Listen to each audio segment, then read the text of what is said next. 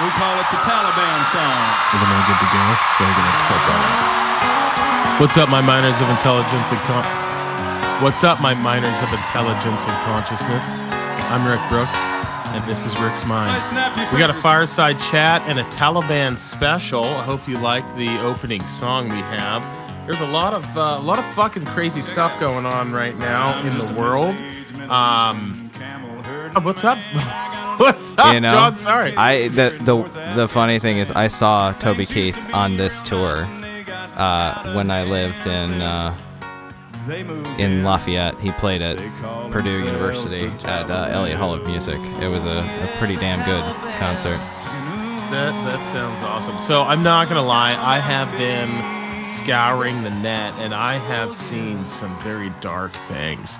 Yeah. I don't know why it is. I'm very fascinated by the darker side of human nature. I think it's so interesting. I'm a man of extremes, and I like extremes. And so, like, I definitely watched the security chief of Afghanistan surrender, which is a badass, and then get executed. There's a video. Have you seen it? I have not seen it, but I would. I think I want terrible. To. I think I want to, unfortunately. I'll send you the link right now. Okay. Hold on. And they're going to pull it down. This is on Reddit, but I'll send it to you. And it's on Reddit. Okay. Yeah, it's on Reddit. You got to go to, what's it called? We're in a group chat. No, I'm just, that's true, but I have it on my phone. I'm sorry. No, it's been hard. This whole situation is kind of impossible to not see the really harsh and shitty side of humanity in this whole situation, because there's honestly no way that it can't be. Just dropped it to you. Absolutely devastating. Well,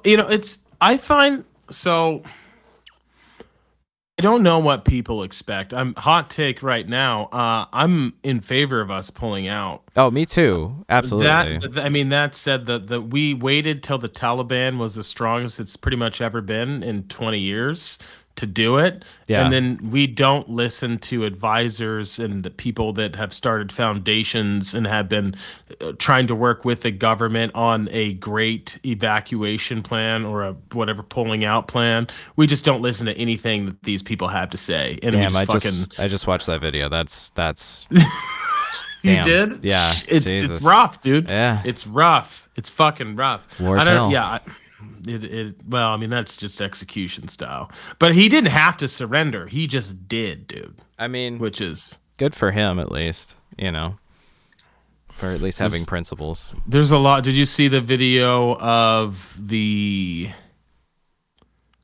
guy that was on the wing of the plane? Yeah. Yeah, I saw that. Dude, that was fucking awful. That was a lot. The whole thing has been a lot, seeing it, because it's been like, I don't know. I've obviously been thinking about it quite a bit recently, and it's insane to think I'm 31 years old, and for 20 years of my life, this war has been going on. And I remember when we invaded Afghanistan when I was like 12, and just have been like, this has been the one political thing through my whole life that has, like, I guess, radicalized me in a way, because I was never really a big fan of war when I was younger, or violence, I guess. But after seeing this, and then my kind of political awakening all rolls into this as, like, me paying attention to stuff, because I started reading books by, like, Michael Hastings, I Lost My Love in Baghdad, which was about the Iraq War and all the corruption there. And I've read a bunch of other books just around the subject of just kind of the American empire. And it's kind of surreal to finally having seen this thing. Like, these things that are happening are things that everyone has been saying were going to happen as soon as we pulled out, and things that I have been thinking are going to happen for that whole time. And it's just surreal to see it finally happening, because, like, when the United States left Vietnam, another war we should have never been involved in, when Saigon fell, it was pretty bad. It looked bad. This is I can't even fathom the amount of times worse that this is for the United States and for the United States standing in the world, which, I mean, we both have acknowledged is cratering and has been cratering for a moment.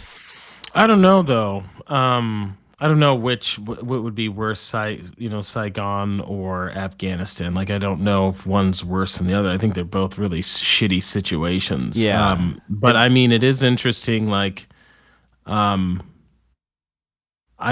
wonder where the next war is. That's what I'm thinking about.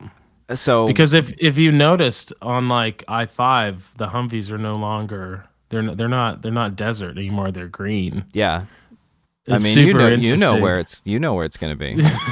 It's either literally going to be in the South China Sea, or it's going to be a proxy war in Africa, in Central Africa. I don't know. It is interesting because this is all right. Are we ready? Put your tinfoil hat. We're going. We're here. We've been here. I was born with a tinfoil hat. All right, so here we go. So it's funny, I just had a phone conversation about this prior to this podcast. I got all fired up. I don't think that this is what's going on. I just want to be very clear here, but it's fun to think about because maybe. What if we use this, right? Like if I'm a guy that's in propaganda, all right, what do I want to do? Like I want to stir. America is one of the most emotional countries out there. I mean, we have a large heart, and if you hurt us, we lash out at you with vengeance. We have a volunteer army. Like we're crazy people. I love it. But we pull out and we see the left pushing back by a lot of people that are Democrats are fucking livid, and then you've got the Republicans that are also pissed. This is terrible, right? Everyone's mad. But if you think about it in a year or two, we're all going to remember what we did to the interpreters, our allies that we left behind. Yeah. I think we cost. Hold on. I'm sorry. We cost people their lives. And I'm thinking maybe you use that and maybe you shift the focus to other humanitarian crises. It's like, okay, we can redeem ourselves. This is going to be good optics for us. Maybe start pointing out what's going on with the Uyghur Muslims and that fucking genocide that's occurring right now. Or maybe you actually point out the genocide that's going on in North Korea, and then maybe we do something. I don't think that this is going to happen, and God forbid it does. It's just a conspiracy theory because maybe. I would like to have that they could pivot and do something like you said, focus on humanitarian crises or some way to parlay this into as much of a win as you can get from wasting 60,000 Afghan soldiers, 30,000 plus Afghan civilians, and another, 5,000 Americans. It's going to be tough, and I think what makes this worse than Saigon is that what happened in Saigon is just what's happening now, except we have so much more insight into what's going on because of the corporate media is a much more all-inclusive, all-knowing thing. Everyone has cameras. Twitter exists. Like the day before we left, when the Taliban they were still saying that within 30 days the Taliban would begin a siege on Kabul, and within 90 they would have to surrender because all of their supplies would be run out. This was like 2 days before the Taliban actually got to Kabul. Were just Snapchat videos, and just on Twitter people posting Snapchat videos from people in Kabul that are in like upper class wealthy circles, just acting like nothing is going on. It was eerie how they were so completely just disconnected like the rest of us.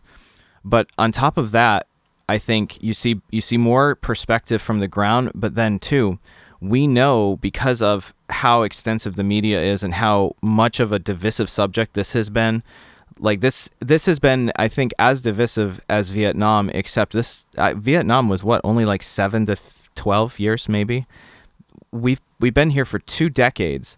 We know exactly how many Afghans helped us, and it was, I think it was something like 45,000. It's 86,000. 86,000 applications for visas, and as of about 4 days ago, they had processed all of 2% of those visas.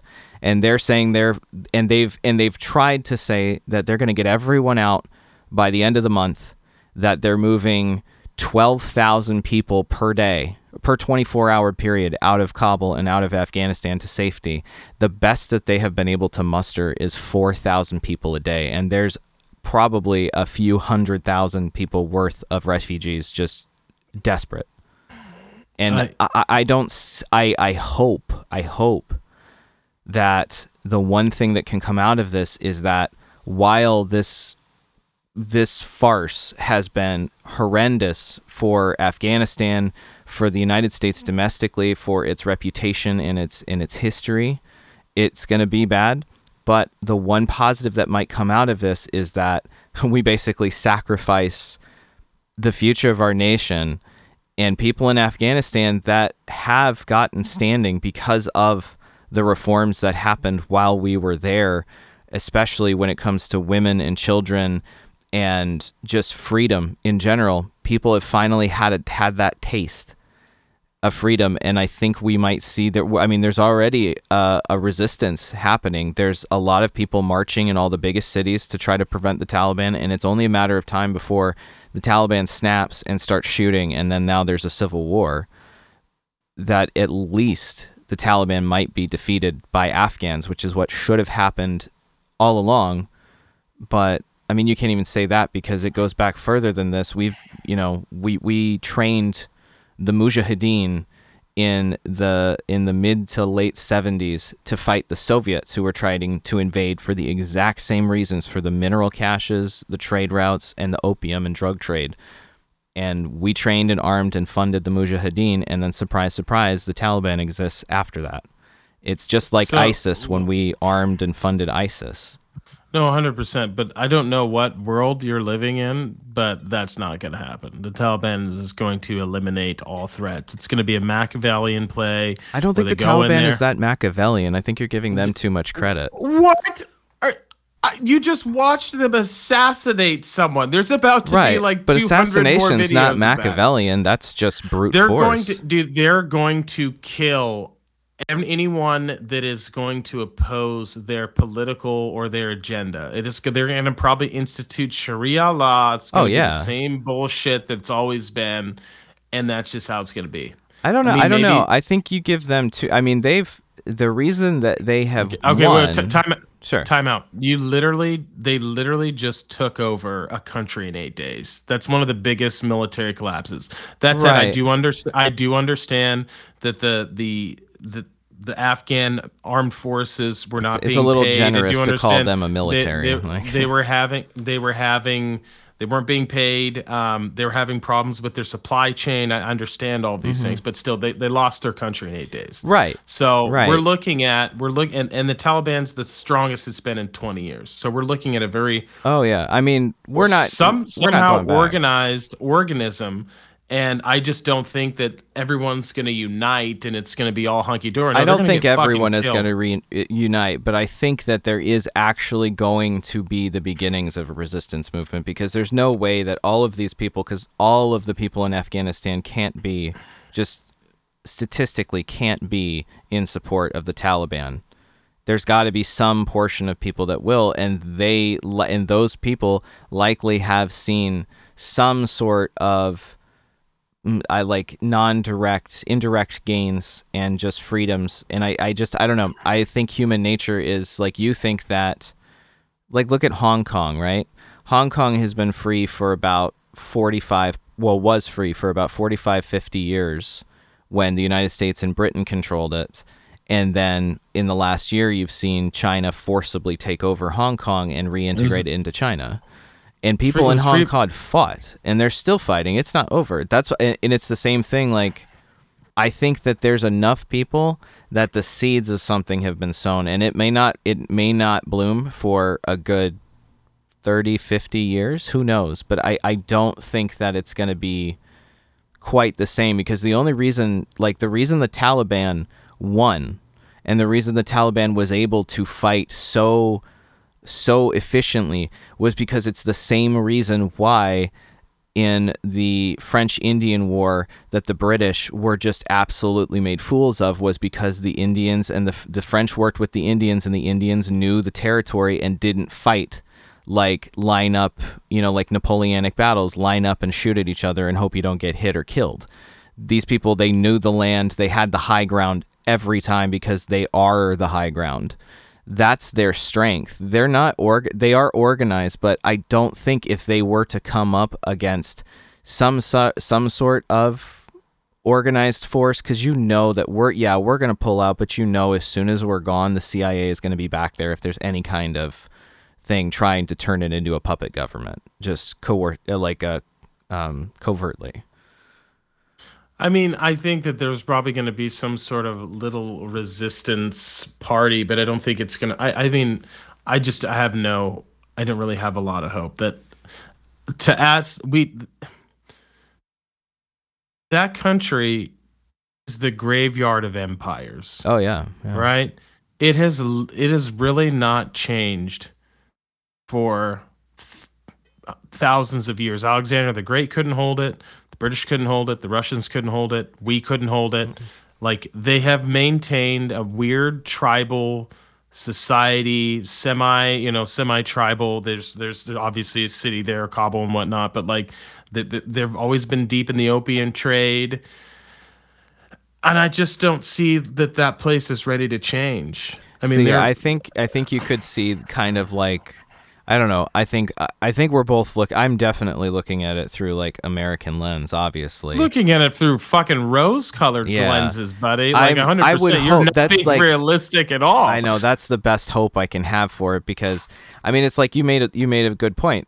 When watching the news over the past few days, when really everything was kind of escalating on Monday and Tuesday, them talking about when was that, on Tuesday, an Afghan military fighter jet was shot down over Uzbekistan because the two pilots were trying to defect, and like seeing all those videos on Sunday night and Monday of just like miles long lines of just traffic that are all American Humvees that were given to the Afghan military, that are all on a road waiting to go through checkpoints into Iran, trying to defect to get out.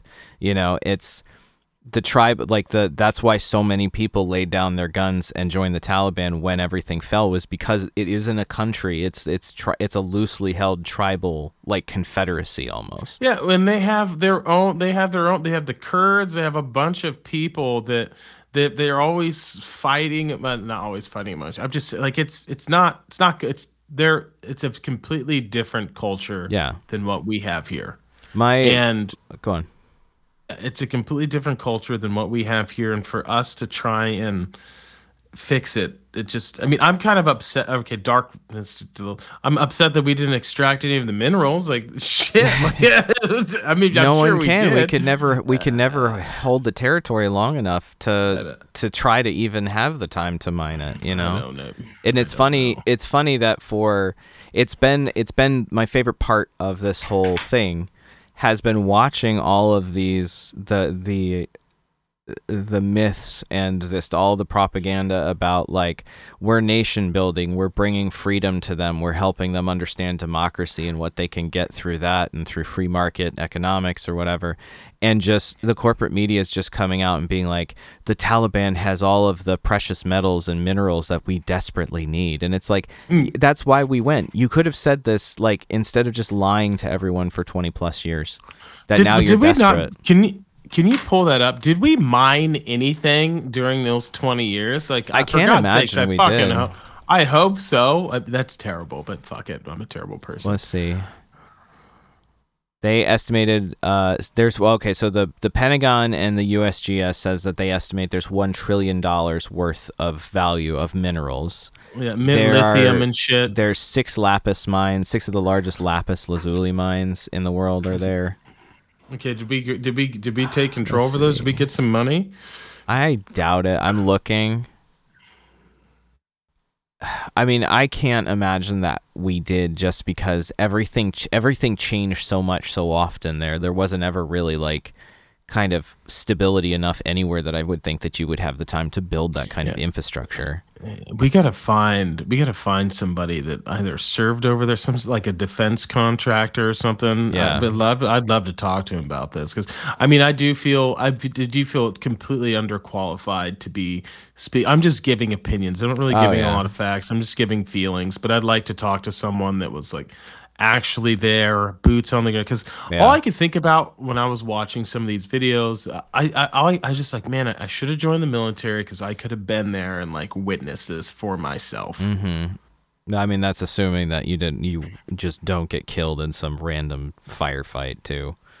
Like this was very much a guerrilla war, kind of akin to Iwo Jima. Well, no. I'm saying like right now during pulling people out, like kind of holding a perimeter. Like I think that would be fascinating. I don't know why I would want to experience that, but I think that'd be a very interesting, powerful experience. I think so, and it's like it's the feeling of, I don't know. I'm tired of living through like historically unprecedented times at this point, but the upside of it is you do like seeing history firsthand would be fascinating, you know. Like I would have loved to have been, I mean, it wouldn't have been possible because I was like 2, but to have been in Vilnius in 1993, when we finally threw the Russians out, you know, or any number of things of that caliber. That would be cool. We've seen a lot. I mean, the only history we've seen has just been like super shitty. You know, it's been terrible. We haven't seen any. What good history? That's actually a good question. Let's try and turn the bummer cast around. What good history have we seen in our lives?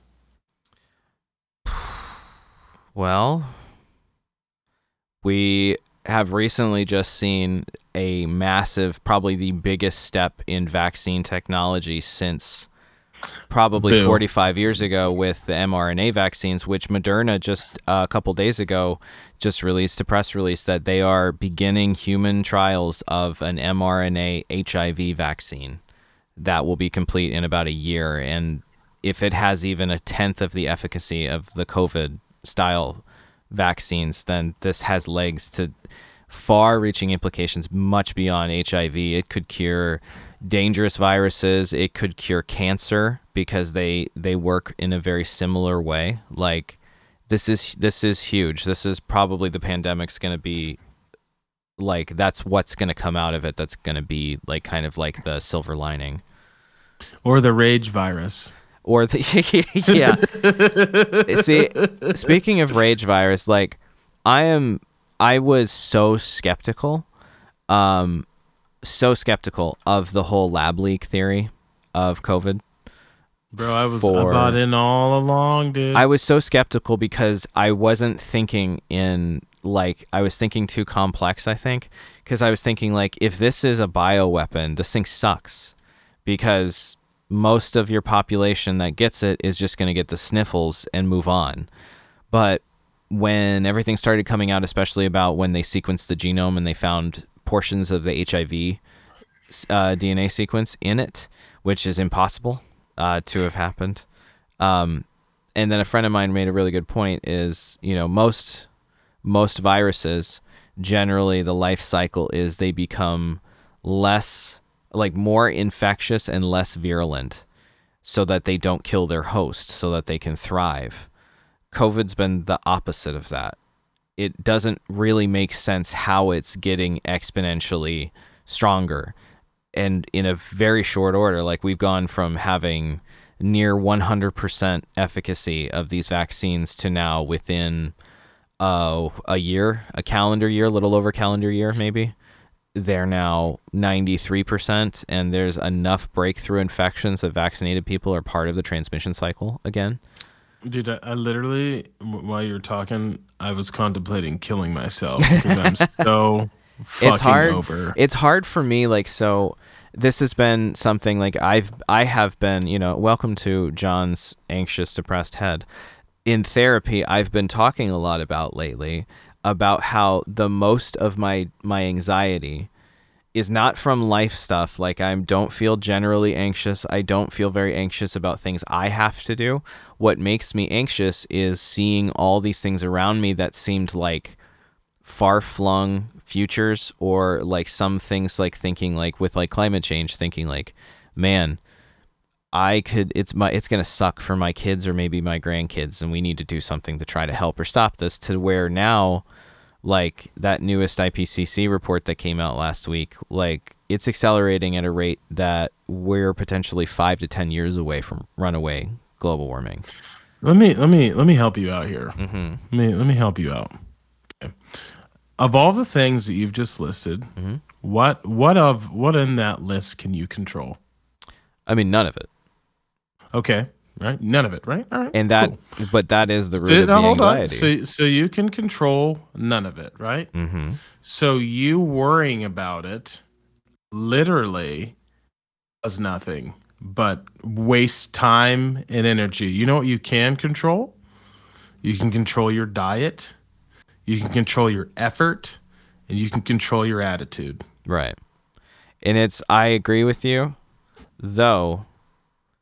It is, you have to admit, it is scary to think that all of these kind of doomsday scenarios they talked about, global warming, with like not necessarily like the rising seas, but more so it's the extreme weather that is going to probably be the worst.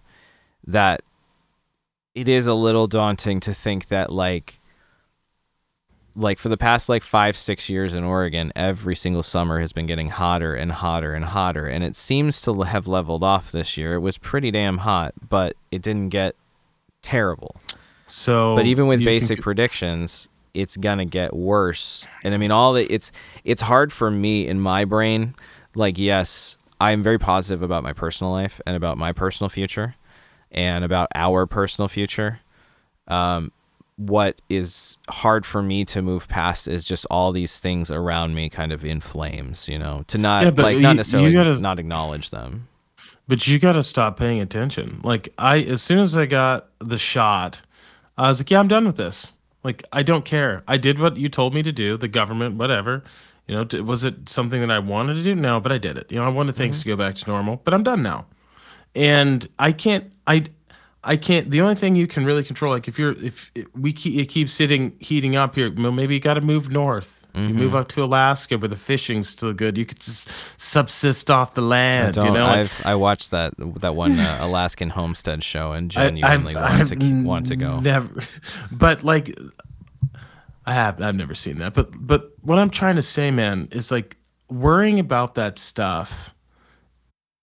It's a dark road. Yeah, it really doesn't lead to anything good. Like, you have to like. All that we have is right now, this moment. That's it. Mm-hmm. The past doesn't exist anymore, right? It's a distant memory, and then the future hasn't occurred yet. But what we have right now is the present moment. That's it. Then breathe out. All this other shit, it doesn't matter. There's nothing we can do about it. You can try. I mean, I try and live sustainably. We can do the small little incremental steps, but thinking about it and having anxiety, I think that's also kind of sometimes the problem with what's going on in mainstream society is we're all just so worried and we know too many things. Yeah, I think we have so much knowledge. It's definitely a symptom of being overconnected. Like I think it's just like cultural overstimulation. Like all of these types of mental illness that are so common nowadays, depression, anxiety, eating disorders. Like, eating disorders are a sign of like abundance. It's like opulence, you know. But don't you?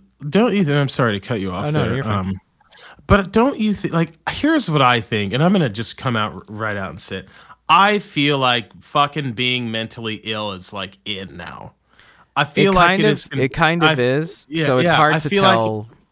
Yeah, I feel like it's 100% in. I think it's popular, and I think that I think there are a lot of people that are fucking reading things on Instagram or Twitter, and they're like, oh, you know what? I have this. I have that. I'm this, and it's like, what are you fucking putting in your diet? You know? Oh, I mean, you're not. Are you going outside and walking barefoot on the ground and looking up at the sky? Are you fucking looking at screens all day? When's the last time you went on a run? When's the last time, like all these things? I just feel like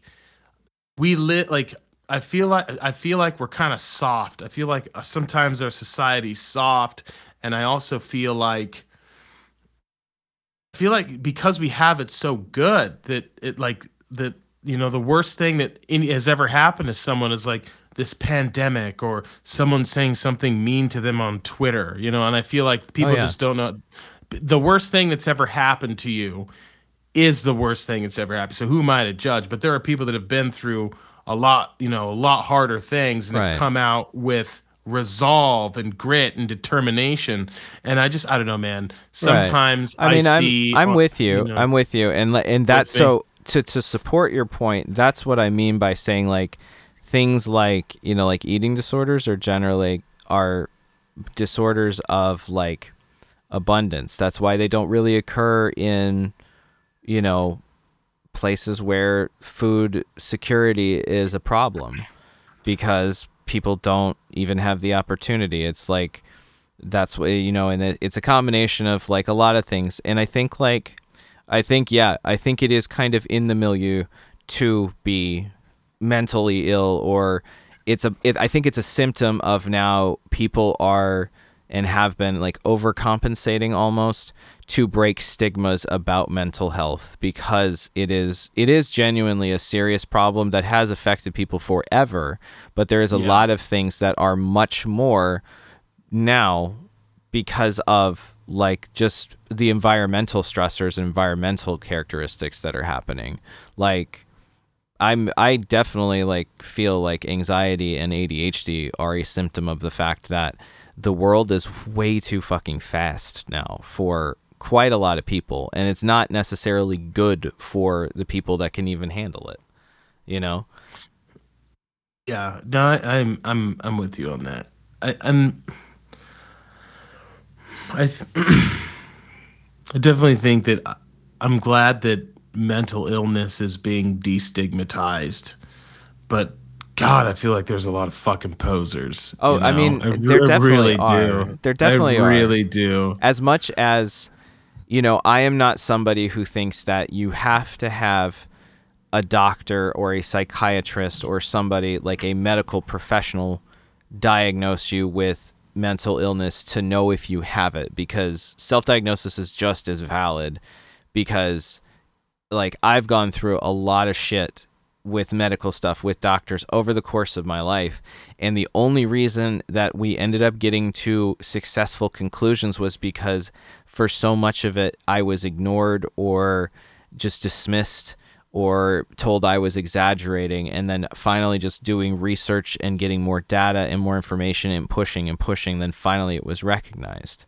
So like being able to look at a like smart and do some reasoning, like definitely you shouldn't be able to like get medication without having doctors.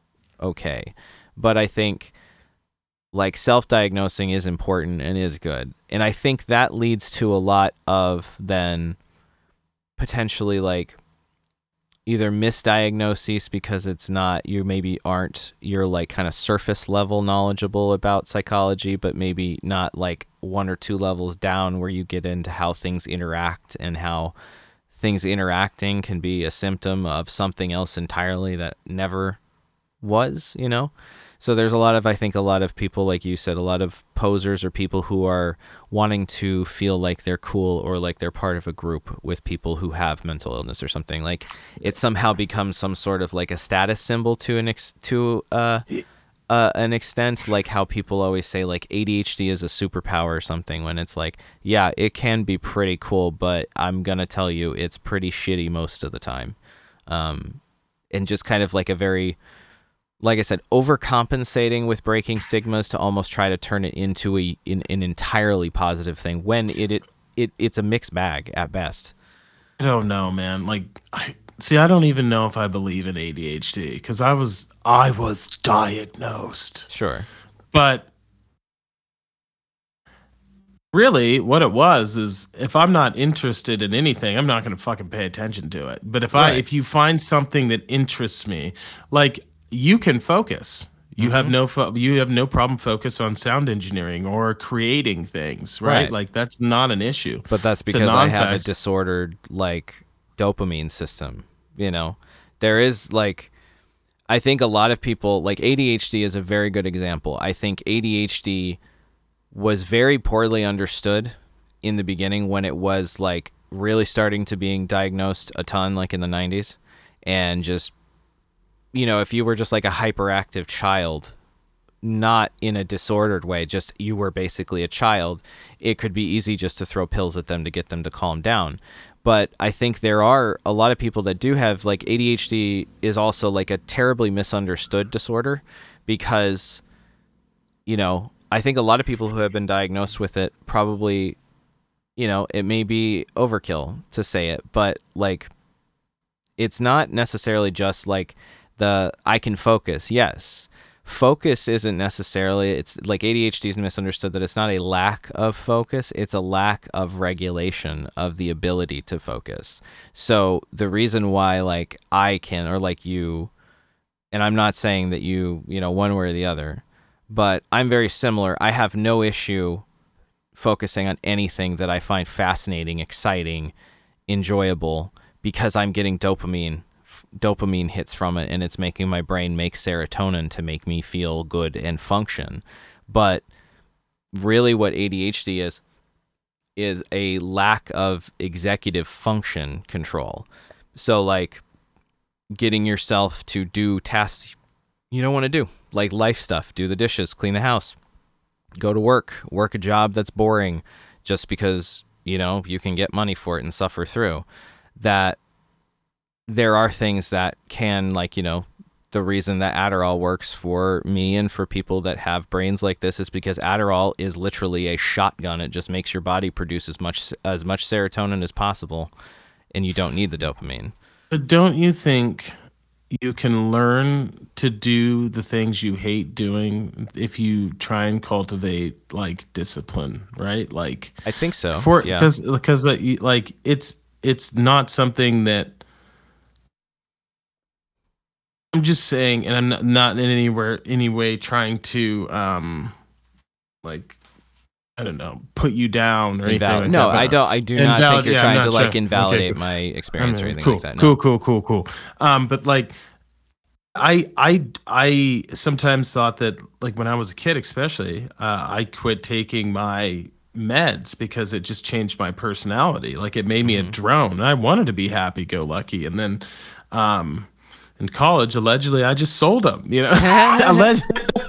I think you fall into the I think you fall into the category of people that maybe have tendencies towards. Don't self-diagnose me, DeMarco. No. Okay? I'm saying I think somebody might have had like you have you. tendencies that can say ADHD, but I don't think you have ADHD to an extent that medication would be worth it or even at all, really.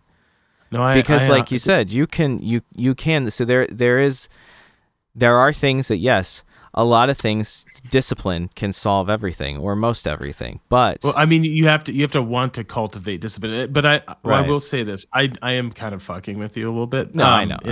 But I 100%. Yeah, I like it because it forces me to actually come up with like logical and arguments to actually tell people like facts and stuff. So, but I really do think, for me personally, right? It's just like I'm not a big proponent of SSRIs or and I'm not a proponent of any like pharmaceutical drug. I think we're a too heavily medicated society, right?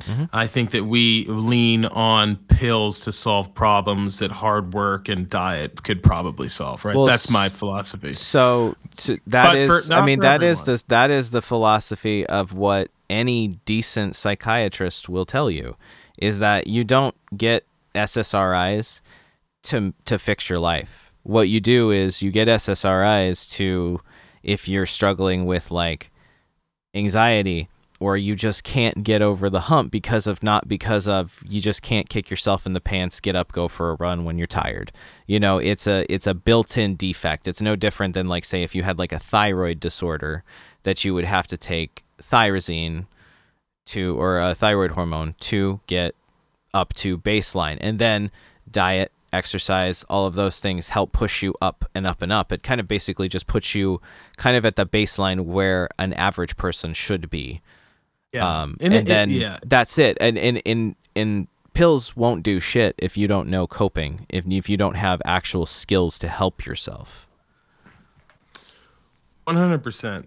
And I couldn't agree with you more. And that said, every time you say something like I just said, you also have to realize that all the stories I've heard, these are just one instances. In certain case, like that type of intervention is necessary and needed. But it's just like, I guess my own personal truth, right? Right. Is I just believe that a lot of people might not have the tools to like work through things, but really I believe that you are the solution to all of your problems.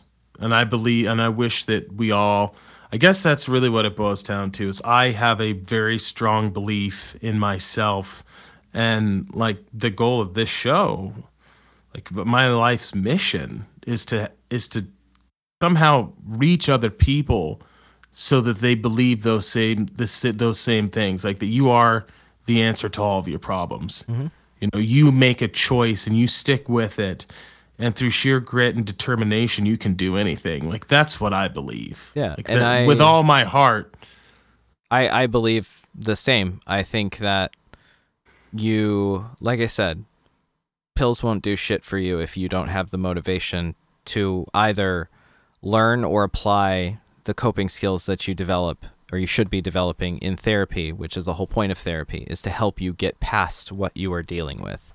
And to kind of go back to your point of like you with ADHD meds aren't effective for everybody.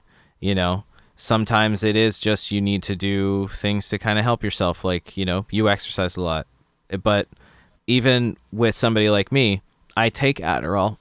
I take Adderall for my ADHD. I take Lexapro for my depression and my generalized anxiety. But if I don't actually do things to help myself, my ADHD and my anxiety and my depression get exponentially worse. I still have to exercise. I still have to eat right.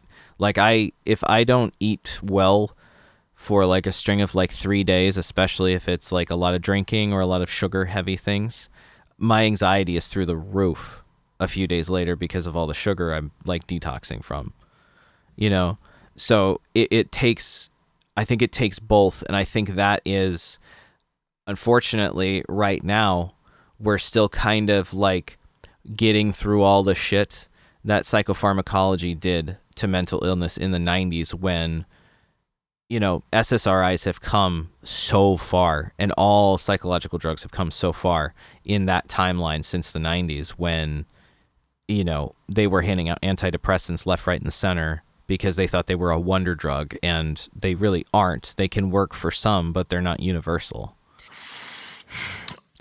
Another thing that I also want to point out is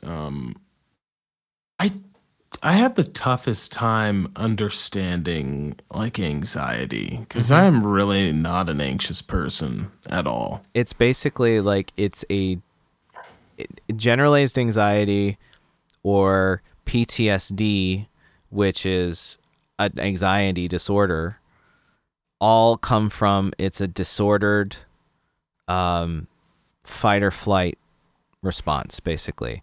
So like anxiety, whether generalized or PTSD, it's like generalized anxiety is basically like waking up and feeling like there's a gun at your head. And there's no reason to feel stressed. There's no reason to feel rushed. There's no reason to feel threatened. It's just like people who have panic attacks like that can be cued visually or auditorily.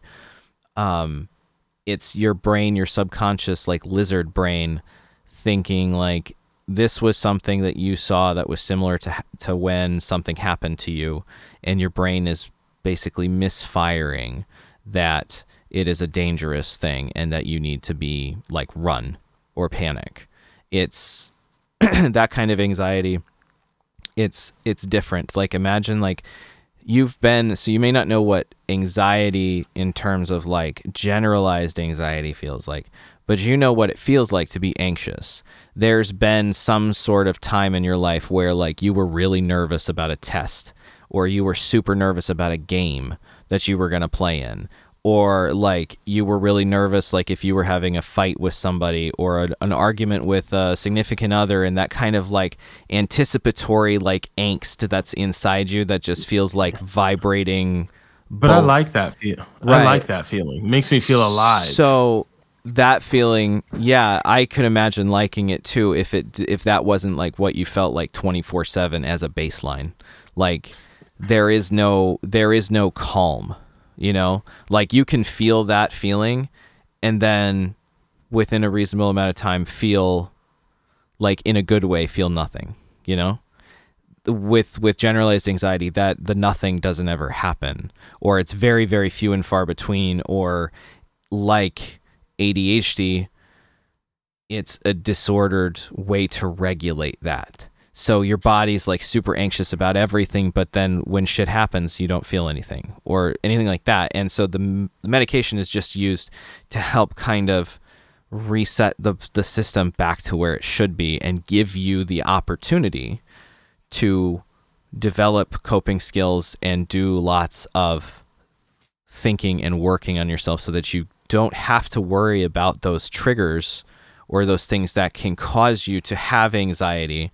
And then the generalized anxiety is gone anyway, so it doesn't just amplify that. Because, like, it's the best way I can describe it is when either before I was taking Lexapro or the, like, 1 or 2 times that I forgot to take it or something, that it just fell out of my system and had to rebuild, was this feeling of I need to be in a hurry and I need to rush.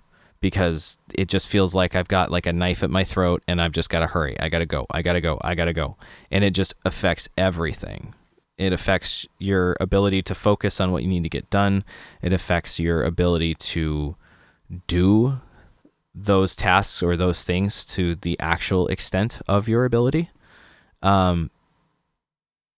It's a truly like overarching disorder that when you do finally get relief from that, which I am lucky that I have been now for a while, that my medication seems to be working, it's given me the opportunity to actually like be.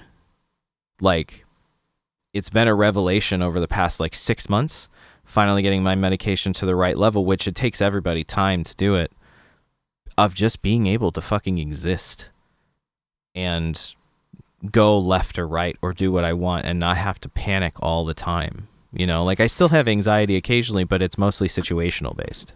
It's not just like I'm just anxious as a state of being. Yeah, that doesn't sound like fun. No, at all. It's truly difficult, and I think that's one of the big things that I think people miss in the whole destigmatizing mental illness.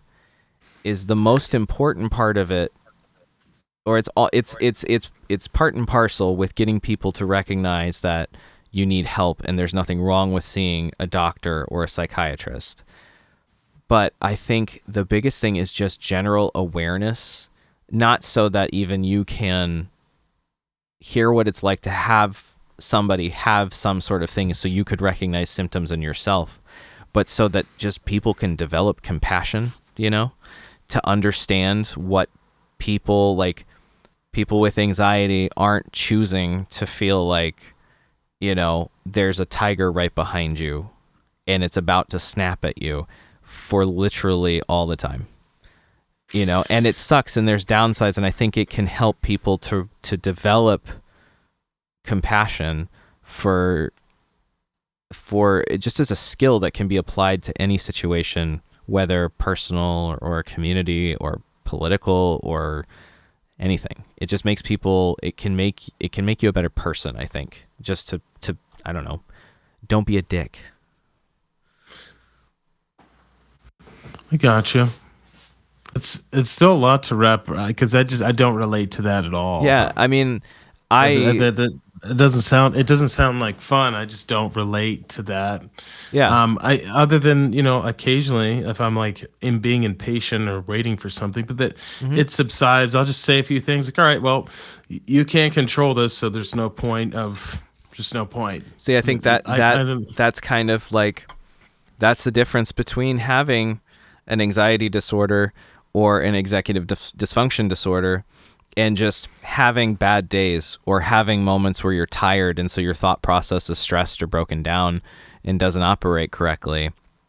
But you can pull through it, you can muster through it, you can get through it, get a good night's sleep, eat a good meal, and you can be back on your game.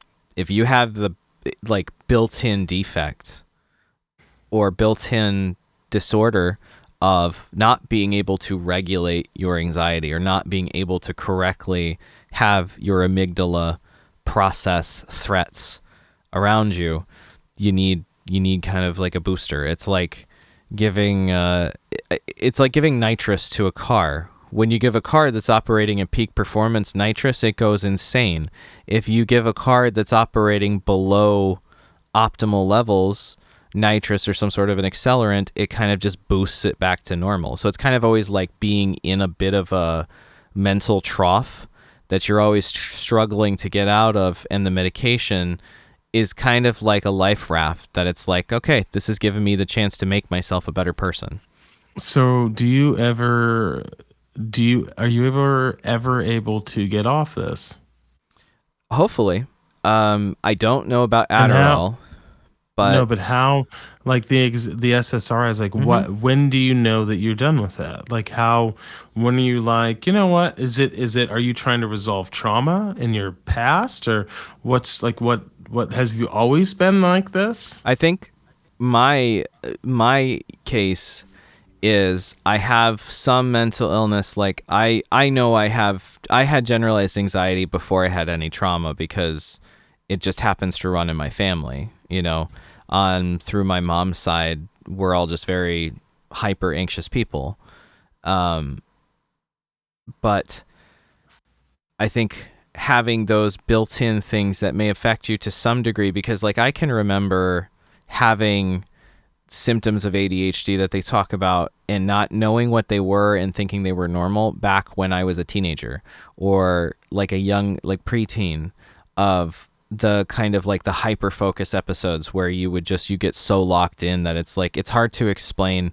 It's like the moment, like when you're playing, you would know this, when you're playing sports, especially when you're playing something that's like a reaction based sport or position, you just kind of go into a flow state and you just move. Like a good baseball player doesn't think, he just reacts, It's kind of like that, except you get locked in on something that doesn't necessarily matter because you're getting the dopamine hit from whatever activity. Like you sit and just like lose yourself in a video game for like 14 hours or something, and not just occasionally, like, but all the time, or things like that.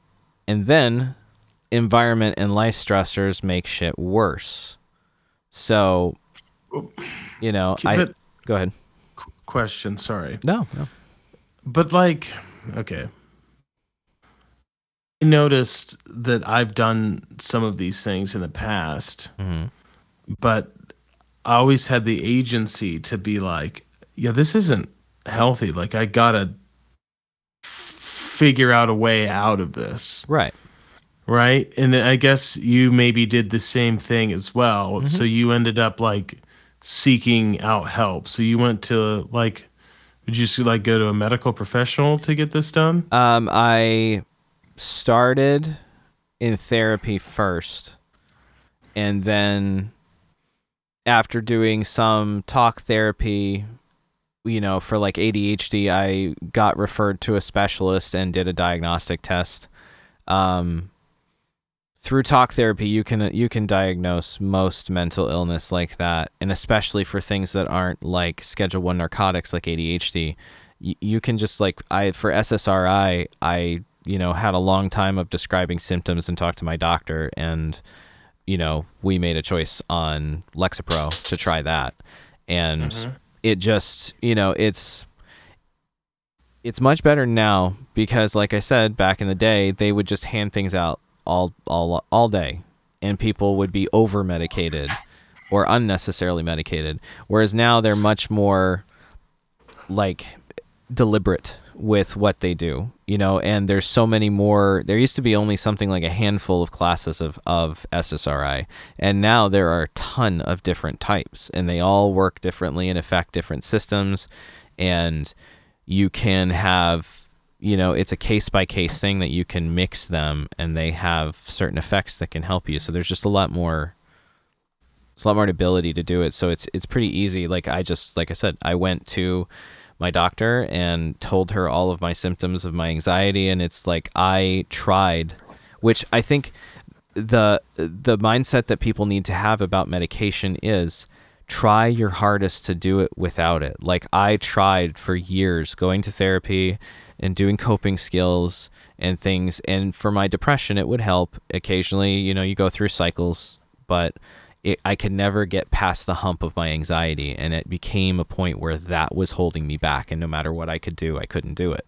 So then I started the SSRIs, and my anxiety has become much more controllable and much more infrequent. That it's given me the opportunity to actually continue doing much more thoughtful therapy and doing physical activity and self-improvement in all kinds of facets of ways. Like the combination of medication I'm on has made me a better person. Like, I mean, you can tell a difference between back when we were doing podcasts with unmedicated John to medicated John. I still have my moments, but I'm much more stable, and I'm much more like not trying to cut you off at every moment. Yes, you got real bad there for a hot second. Yeah.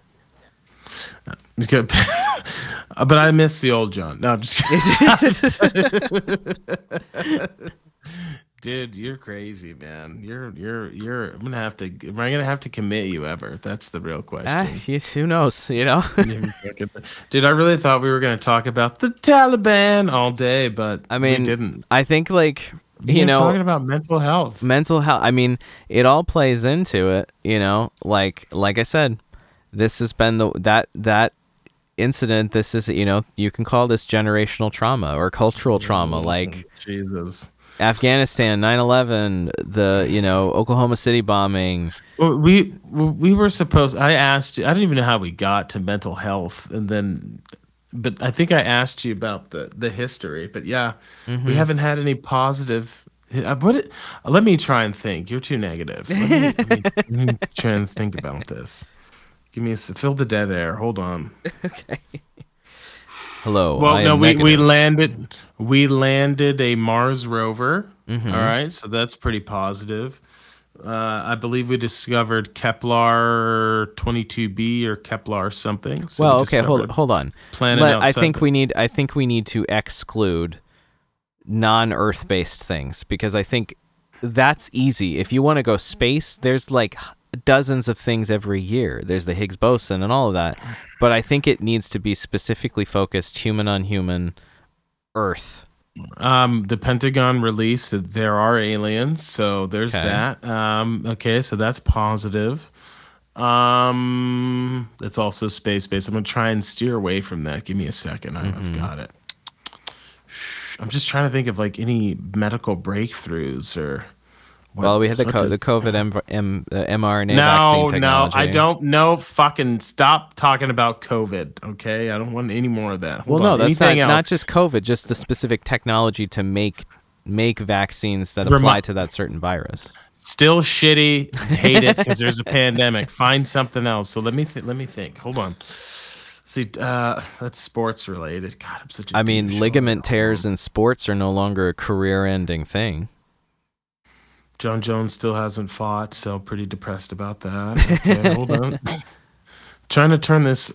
I mean, I really don't know. I feel like there's something that was great that happened. I mean, there are definitely things that are great, but this is definitely a situation of where you're just like, it's like you're overwhelmed with choices that you can't even like focus in on one. It's like when you go on Netflix and you're trying to find something to look, and it's just like a million things, and you can't make a decision. Dude, 100%. I'm still trying to think of this. I guess statistically, crime worldwide is at its lowest point in recorded history. So that's good. True. World hunger maybe could be solved if if Bill Gates wants to actually do something about it. Wait, hold on. I'm sorry to interrupt you. I thought we found a nano chameleon and a deep sea Dumbo octopus. There you go. 2021. So that's positive. But I can't really think of any like history, like Hong Kong. The contract between the UK and China ended this year. Right. I think it was in 1920. No, it was after the China. It was after the Opium Wars, I thought. Yeah, which is in the 1800s. So it was like a 150-year lease. The treaty, or something. It was a 100-year lease, and I believe the treaty ended in like 1995 or six. But they no. Let me look this up, dude. I think it was a 150-year lease on the land. So that ended. That's not good for the West. It's good for China though. It was a 99-year lease that was started in 1898. Okay, that's what it was. So in the late 90s it ended. I think you're thinking 150-year lease was, I think, Alaska. Maybe. Or at least that's the legal argument that the Russians give, that they want Alaska back because it wasn't sold. It was a 150-year lease. Wait. What? Wait. Yeah, I mean, it's not like a real big territorial dispute like some things, but it is something like there is an alternate interpretation that is very common among Russians, that the United States bought Alaska from Russia in the same way that we bought, most of North America from the French in the Louisiana Purchase. But the other interpretation that the Russians like to push, or at least people that think it should be Russia, is that it was like 100 or 150-year lease, and the lease is over now. I don't know why I found this one day. I think I just went down a rabbit hole about reading about Russia. And I found this. Give me a second. I'm Russian extremists want Alaska back. Holy shit. Russia did not sell Alaska to the United States in 1867. The Russian government only leased the region to the U.S. for an indefinite span of time. There are now many in Russia who think the span has run its course and they want Alaska back. I did not know this. Yeah. It's kind of weird, but kind of like, oh shit, maybe Alaska is Russia. Oh no! Keep it. This is fascinating. Tsar Alexander II, who orchestrated the sale of Russia, America, was mean-spirited and corrupt liberal whose weak mind was captured by a Jewish. Wait, what am I reading? By a Jewish capitalist scandal bent on stripping Russia of its historic lands in Europe and America. Oh, hold on. Let me. I found this that it is there's no substantiated data or documents to show currently that this is true. But it was originated by a Russian historian named Razhe, Razhe, that he claimed that he had access to the original documents that were signed by Tsar Alexander in the United States. And he claims that Russia has a territorial claim on Alaska, which, hell, who knows? I mean, like, the Aleutians are barely part of the United States. They're practically in Russia, I mean, yeah, that is. You can look at. You can. I believe you can look, like, see Russia from parts of Alaska. Yeah, I mean, Sarah Palin can from her backyard, if you remember correctly. I don't know if that's what I was referring to. But that is interesting. That's funny. This is from the New York Times, from an article In 2017, 150 years after sale of Alaska, some Russians have second thoughts. And the opening paragraph is, the reassertion of Russia's greatness has been a motif of Vladimir Putin's presidency, and his projection of military might and cyber power is in part why Russian-American relations are at their lowest point since the end of the Cold War. So as the 150th anniversary on Thursday of Russia's sale of Alaska to the United States, an event few Americans even realized happened, was a day of mourning for some hard right Russian nationalists. So it's basically just like Russian ultranationalists think that they have a claim to Alaska, basically. Yeah, I get it. If I was Russian, I would probably be in that group. I'd be, God damn it, we just got to get it back. I mean, that is, get it back. Russia is. I mean, we could do. I would love to find. I might try to find somebody. It would be a cool show to just talk about Russia, because Russia is this incredibly. I took one class. It's one of the hardest class I ever took in college, and one of the best that I did. That it was a Russian culture class. That it was learning Russian culture through history and literature and film and stuff, and the whole of Russian history and Russian culture is this like nomadic sense of not belonging everywhere. Like they have this cultural anxiety that they want to be an Asian nation, but they're not Asian enough to be an Asian nation, or they want to be European, but they're not European enough. Like when the aristocracy and the czars were still a thing in Russia before the Bolshevik Revolution, the most widely spoken language among the aristocracy and the royals was French. They modeled everything in their royal culture off of France, and they desperately they were basically like imitating France in the same way that like those people in Japan imitate being cholos, but they're from Tokyo, and that it's pervasive all through their thing. So they basically just have like cultural identity crisis, and that's driven part of why their empire is to prove how great they are, so they don't have to think about like, oh, what are we, where are we from, blah blah blah. Oh yeah, man, I'm trying to find a link for you. Speaking of Russian, I went down a rabbit hole actually not that long ago, and I'm gonna see if I can find it. Also, we're at 68 minutes currently. I went down. Oh, there it is. Yes, I found it. Hold on. I'm gonna send you this link. You can put it in the show notes. Okay. Oh, and sorry about that. I basically Googled Black Russians because I was super curious. I was like, I bet that there's gotta be. There 100% is, right? But I bet that there is like immigrants from Africa that have settled there. Or just refugees. What their lives are like. Yeah, that's what I meant. Refugees, or even immigrants too. You never know. Maybe someone wanted to. And so I Googled this, and your desire for borscht is too strong. I got this fucking documentary. Okay. And it is about a lot of Americans, brothers from America in the 1920s and 30s. Okay. Moved to Russia. Some of them got educated at some HBCUs. Okay. And others, whatever, universities and whatnot, and then got contracts to go over there and help their agricultural.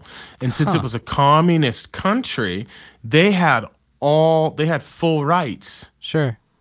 No discrimination, no nothing. Fascinating. And they fucking just settled over there. Huh. Yeah, like this, the girl in the that didn't put that in the show notes. The girl in that's like on the cover, whatever, the cover of, I don't even know what the term is. Like thumbnail for the video. The thumbnail, thank you. The thumbnail for the video. She's American. Mm-hmm. Like American, I think she's a dual citizen, but she moved back to Russia, and because half her family's there, and there's a lot. It's super so interesting. So there are some of these people. There when the wall fell, and then they went back to America to like visit family and shit, but they had been over there for a year. It's crazy, man. That's wild. I'll have to watch that. That's fascinating. Yeah, I'm really into like weird stories about Black in the USSR. That's the documentary. Like one of the ladies on there is super famous. Like she's a super famous sister that had a news show and shit. Like really, it's yeah, it's so crazy to me it's cool that shit happened. Like it's also like some of those brothers were super forward thinking. Like fuck America at this time. I wonder, gonna stay in Russia. Does it? And I haven't seen it, but does it tie into the kind of like black nationalism? Nope, that cultural awakening in the 70s and 60s? No. This is in the 30s. Dude. Oh, okay. These people left in the 30s. Some of these people from the South, and they went over there on those contracts, and they were just like, some of them were World War I veterans that like just kind of. I mean, a lot of black people stayed in France after World War I. Yeah. Because they just were treated better. You know, they were able to get the French. Whatever the highest French medal is, like I don't know. It's not the Red Cross. That I have no idea what it is. Will you Google that? What is the French? Yeah, let's see, like the French medal. Medal of Valor, something like that. Let's see, the Legion of Honor. Oh no, you were close. Good call. They get the Legion of Honor and then not get a gold. Gold. Man, my brain's done. Medal of Honor by the United States. Sure. That type of shit. So they ended up staying over there. But this is just people that went a different route. There's a similar kind of similar phenomena after the Civil War. There were a lot of like landed gentry from the South that left the South and went to Brazil because chattel slavery was still legal in Brazil. And there are parts of, I'll have to find it, I saw another rando cultural documentary that in parts of Brazil, like very rural Brazil, where there is still like, slavery isn't a thing anymore, but there's still like a plantation system where it's just laborers now. But they carry on all these traditions of the antebellum South, like the dress and the parties and stuff like that. Send that. Put that shit. Oh, do you know about the a bunch of the Nazis that moved to Argentina? Right? Oh yeah, in Patagonia, because it was just like Berchtesgaden. Yeah, and then I guess they're still there. They still have pictures of their families. It's pretty Nazi.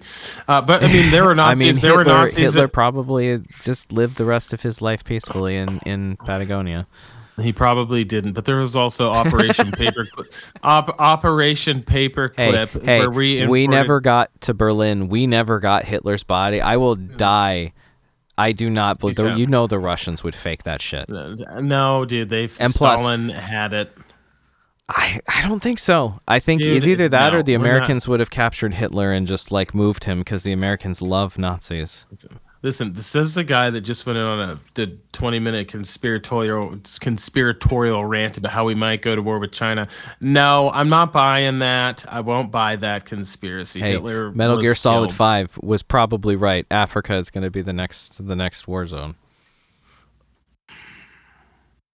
Look at what China's just giving away infrastructure to essentially try to colonize every part of Central Africa. I am so excited to get a Chinese expert on here that's coming in next week. It's going to be fascinating. Dude, I'm super excited. So hyped right now.